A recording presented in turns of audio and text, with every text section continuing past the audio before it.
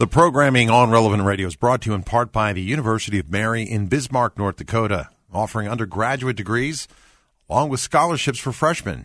More info at cometomary.com. Prayer, not panic. We can do this. The Drew Mariani Show on Relevant Radio. How much will this increase people's love of the Eucharist? You are not alone.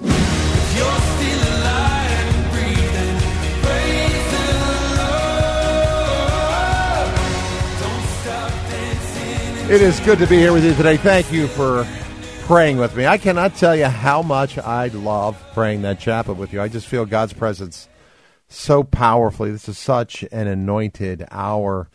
And I just want to thank you for letting me be part of your afternoon. Write to me when those answered prayers come in, because I know God is working in your life. I know there are good things in your future. I am convinced of it. I feel it. I pray for you every day. And God hears these prayers. He does not turn a deaf ear. Sometimes we have to be patient, as I said, but God brings good out of every situation.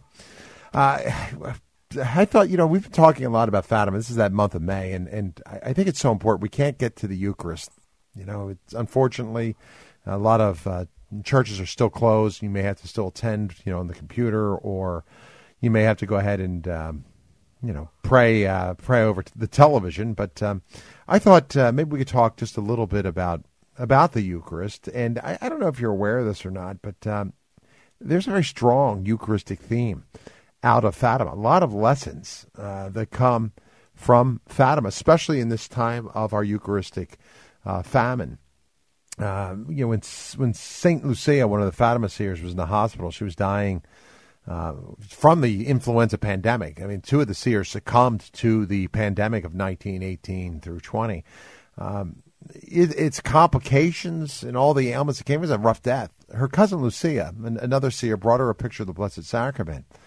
And when Jacinta saw this, she exclaimed, it's the hidden Jesus. I love him so much. If only I could receive him in church.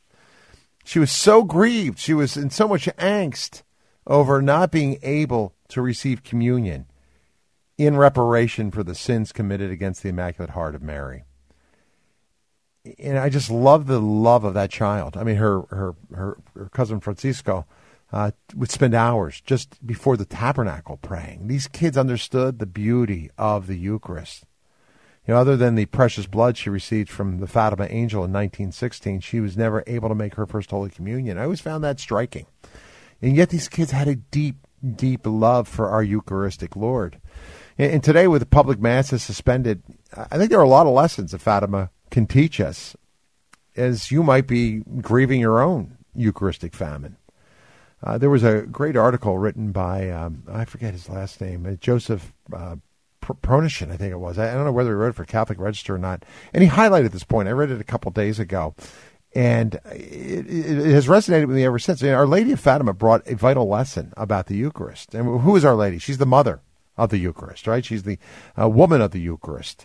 John Paul II, that's what he called her. He's, of course, the Fatima Pope. But John Paul said Mary is a woman of the Eucharist. And if the Church and the Eucharist are inseparably united, the same ought to be said of Mary and the Eucharist. So maybe turn to her as well. Our Lady made the Eucharist such a major part of Lucia and Jacinta and Francisco's preparation when she first appeared. And rather than me tell you, let me bring on. I'll let Barb Ernster share this with you, because many of you may know about the Great Miracle of the Sun. You may be slightly familiar with Fatima, but there was a big Eucharistic component to this, where an angel appeared to these seers back in 1916.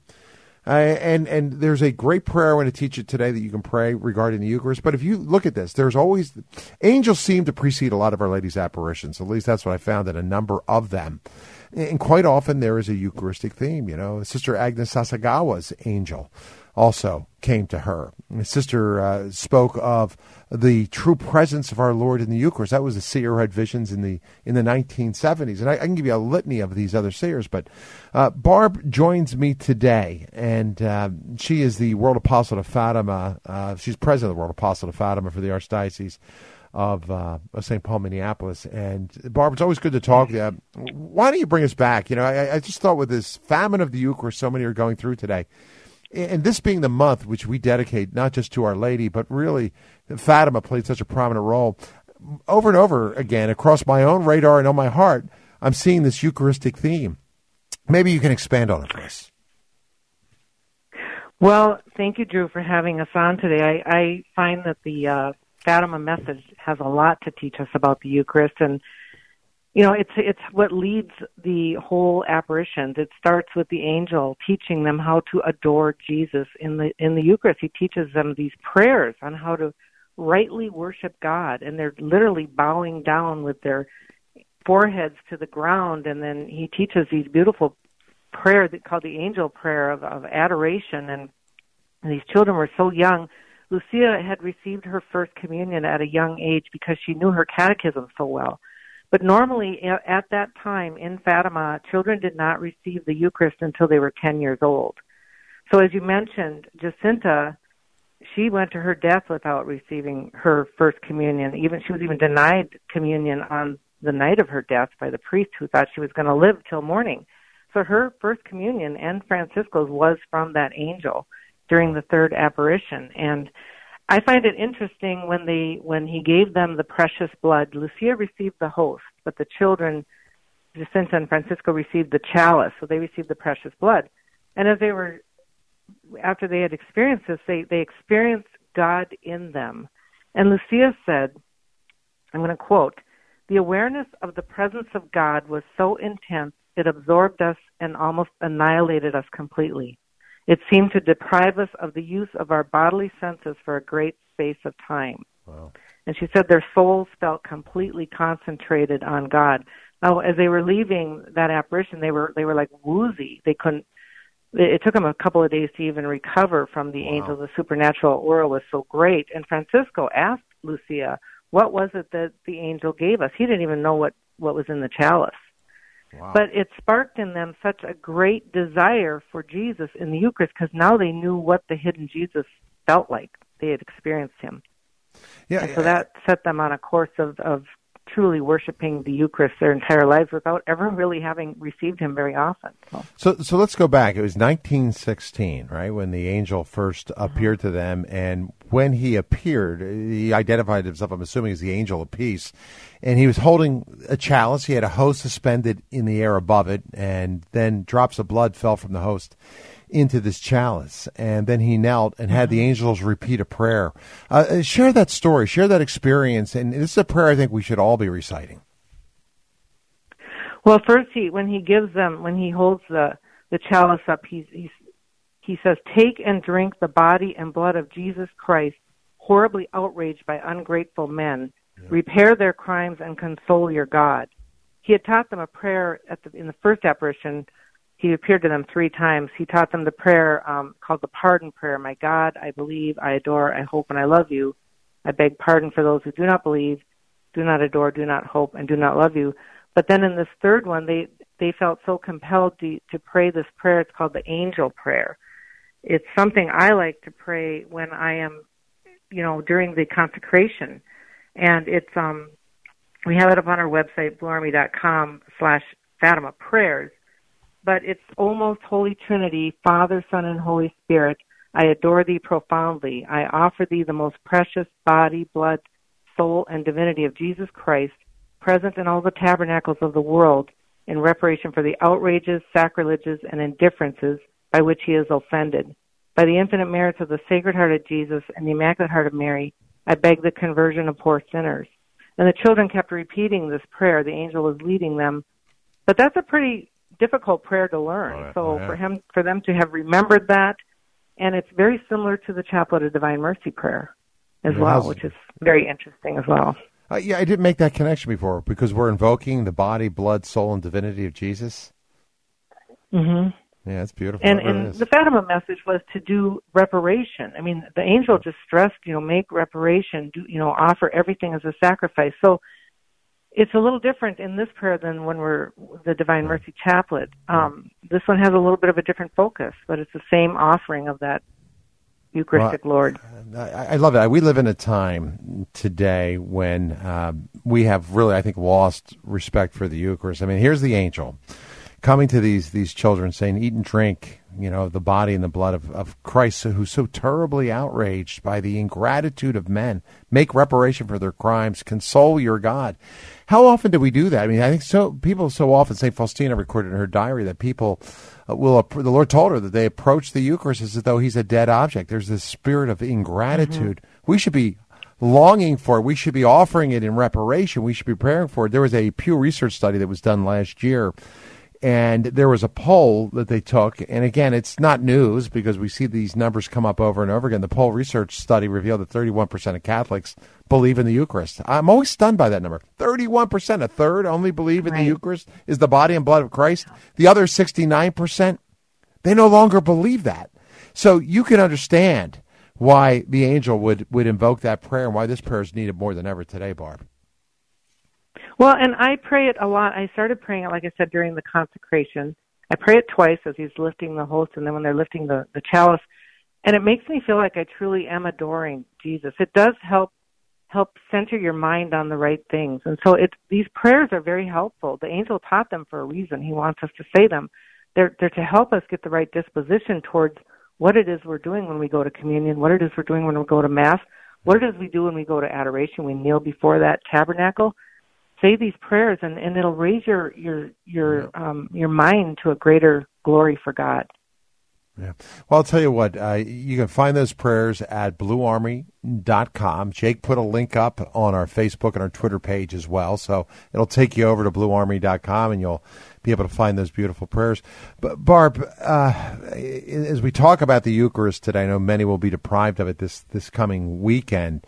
The 5 first Saturdays, this is another aspect of the Fatima devotion. I don't know if many people are familiar with it. It really emphasized the power of Holy Communion when it's received in a state of grace. And with the current pandemic and this forced abstinence from communion, I think it's a perfect time for all of us to do a spiritual reboot of our understanding what it means to receive the bread of the angels, the cup of salvation, the body and blood of Jesus Christ, the God-man, the Savior of the world. The litany goes on, and yet we are so blinded and so disconnected to that. Expand, if you could, just for a moment, a little bit on the first of the 5 first Saturdays and the promises one can get if they embrace that. Well, this was something our Lord himself asked for. Now, if you remember in the June and July apparitions, Our Lady starts to introduce the idea of, the whole purpose of Fatima was to introduce this devotion to her Immaculate Heart. And she said both times, God wishes this to be established. So when she had called for the first Saturday communions of reparation, that was part of the secret of Fatima. She would ask for this as the lay people's response to helping bring about the conversion of Russia. Lucia always said the consecration that the church would do would bring about its change, but the first Saturday devotion would help bring about that greater conversion that was needed. I mean, when people say Russia's not converted, it's maybe because we haven't been doing our part. The conversion's taking a longer time. But the first Saturday devotion was requested by our Lord to make reparation for the blasphemies that are committed against the Immaculate Heart of Mary. And these blasphemies, in many ways, it has to do with our Protestant brothers and sisters who don't believe in in Mary's role in salvation history. She's the Mother of God. She's perpetually a virgin. She's Mother and Virgin. She's, people who desecrate her images, and we see that a lot at Black Masses and Satanists. They always want to desecrate the most pure Mother, and because she is so beautiful and pure. And so we're supposed to make reparation for these blasphemies because they offend God. And the role of Mary is the Holy Spirit's work in her. This is God's creature that he created. And this is the work of the Holy Spirit in her. Her Immaculate Conception. These are things that she could not have achieved that on her own. So these are sins against the Holy Spirit in a way, or they offend God. So when we make reparation and we do these 5 first Saturdays, we're to go to communion and go to confession. So Our Lady wants us to be in a state of grace, every month. This is a good monthly practice to get into the practice of going to confession. Receive Holy Communion. This can be done at a first Saturday night anticipatory Mass. If you can't get to Mass at all, you can offer your communion the next morning. You're supposed to say 5 decades of the rosary, and then the most important is to spend 15 minutes with Our Lady and meditating with her. And I always say this is the part where Our Lady sits with you, and you really form an intimate bond with her Immaculate Heart, and then she starts to show you what does she want you to focus on in these mysteries of Christ's life. You might focus on one decade through the whole 15 minutes, and in no time at all it's over. But to me, that's where I always say it's the powerful part of the first Saturday. And she promises if you do 5 of these consecutively, she'll promise to be with you at the time of your death with all the graces necessary for your salvation. Wow. Great promise. Unbelievable promise. I love them. Where can you get more information? I'm sure people are hearing this and say, hey, how can I do this? Do you have that up on your website as well? Yeah, for bluearmy.com, and just go under devotions, and you'll find all the information about the first Saturday, the Fatima prayers, That's other awesome. things like home enthronement, Marian consecration, those kinds of things. Well, great. Barb, stay with me. And the whole story of Fatima is also up there if you want to read about the angel and each of the apparitions. There's so much to it. The fires of hell. I'm sure I'll talk about that in the days ahead as we get closer to those, anniversaries of some of those apparitions. But so much to get into. The third secret. John Paul II had deep love for the Fatima message. In fact, he released the third secret on May 13th in the year 2000. And of course, if you ever go to Fatima, you'll see the bullet that actually struck him, and he claims he was divinely protected from death by Our Lady. And that bullet is, it's so weird. It fits perfectly in the crown, of Our Lady. I love that. It's such a great thing to see. Now, let me take a short pause. I have to take a short break. When we come back, I'll take a few calls. I only have the president of the World Apostle of Fatima here for another 10 minutes or so. If you have a question, a comment, you want some clarity, you want to share your own comments, I'll open the phones right now at 888-914-9149. Feel free to dial in, okay? 888-914-9149. I'll be right back. All the news and issues of the day. The Drew Mariani Show on Relevant Radio. The Relevant Radio studio line is sponsored by Catholic Order of Foresters. Information about employment opportunities and their flexible premium life insurance plans available at relevantradio.com/Forester. Get a 360-degree look at all the news and issues of the day right now. This is the Drew Mariani Show, getting you connected on Relevant Radio. Yeah, trying to give you a look at life you won't find anywhere else. Thanks for joining me. And, boy, if you're new to the program, stay tuned. We're always looking at something a little different. Today, I thought we'd take a look at this Eucharistic famine that we're in. It makes me think of a scripture. I don't know what the scripture verse is. I think it's the prophet Amos, where the Lord says, "Behold, days are coming, and I'm going to send a famine on the land, not a famine of bread, nor a thirst for water, but of hearing the words of the Lord." And in some respects, don't you feel that way? Yeah, you can still hear the words of the Lord, but we can't receive Him. We can't receive Him in body, blood, soul, and divinity. We can't receive the Word of God incarnate. You might say we are in a Eucharistic famine. And look, it's not the first time the church has gone through this. There have been many times in the past because of persecution or lack of priests or a different pandemic that people have not been able to receive the Eucharist regularly. Just think about what happened to the Catholics of Japan. They were evangelized in the 16th century. Then the emperor kicked out, all the missionaries out of the country before they had a chance really to build up the church there. A couple centuries later, Japan reopened, new missionary priests arrived, they started evangelizing. People started coming out of the woodwork, letting them know we were baptized by our parents. We've been catechized in secret for more than 2 centuries. They had not seen a priest in all that time. And there's other parts of the world. You have the Amazon, you got mission territories where priests aren't seen for months or years. So I know we have it hard here, but let's pray for those who have it even harder. And let's really appreciate what we can have right now, and that is the Eucharist. The communists of the last century also wanted to keep the sacraments away from the people. And that was not just, in Russia, but also in Portugal. It was actually something that was taking place at the time when Our Lady appeared in Fatima. And I'm joined today by Barb Ernster. She's the president of the World Apostle of Fatima for the Archdiocese of St. Paul, Minneapolis. And we're talking just a little bit about this Eucharistic famine and this Eucharistic theme. There's so many lessons we can learn from Fatima and apply today. Barb sent me a PDF with a bunch of wonderful prayers. Jake has put a link up so you can find those online as well. We got a few minutes before we jump back in the phones. One other aspect here I'd love you to talk about, something that I hope we can see in one another, and that is the presence of God. This is something I hardly ever hear talked about, Barbara. You had mentioned it not too long ago, that one of the things the children were really able to achieve was really the vision of God in one another. Can you share that? Yeah, it's interesting. The angel piece, when he gave them communion, they experienced God in them, and they were overwhelmed and woozy, and the supernatural was overwhelming. When Our Lady appeared in the June and July apparition, the first apparition, she would open her hands, and the light would radiate from her, and it would immerse them in this light. And the children they were immersed in God. So when they received the Eucharist, God was in them, but when they were in the light of Our Lady, they themselves were in God. And there was just such a different feeling. Lucia said that Our Lady made them feel light and joyful and peaceful and, airy. She reflected this powerful God, but when they received God in them, it was almost too much for them. Wow. So Our Lady is a reflection of God. She was much easier for them to handle, in a sense, and I mean, it makes you, but when they were immersed in God, Francisco just cried out aloud, "What is God?" He said we never could put it into words, and he was only 10.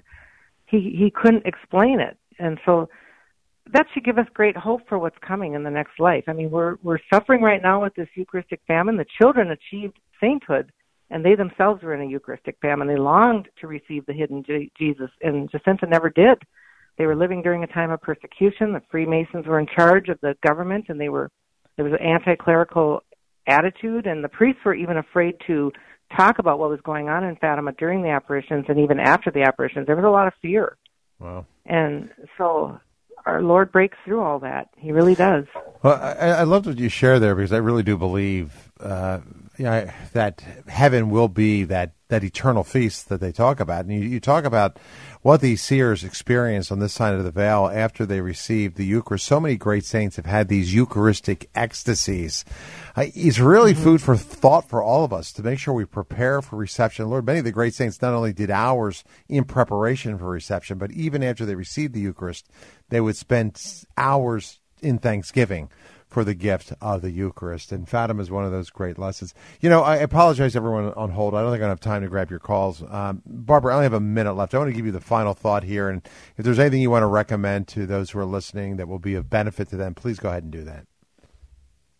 Well, right now I'm very pleased that our church in my local diocese, St. Charles Borromeo, has had 24/7 adoration going in the main part of the church. So you can easily social distance, and I happen to love those middle of the night holy hours, and so I'm down there alone. And I mean, it's so peaceful, and I'm so grateful that we've had that. And I find myself even having trouble praying at home. I want to go down to the Eucharist because we are being denied the Eucharist right now. But I just want to encourage people, if you can get to the Eucharist and adoration, or even go sit in a church. I think things might be starting to open up soon.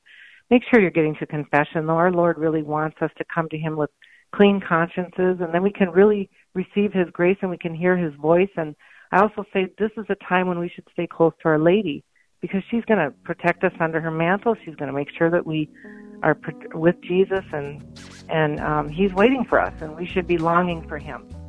I love it. Well, thank you. BlueArmory.com. Go check that out. You'll find great resources there. Learn more about Our Lady's apparitions. If you don't know anything about them, they are meant still for our time. You'll find the great prayers. I posted them on our social media pages, and also a link. I'll be right back. Stay with me.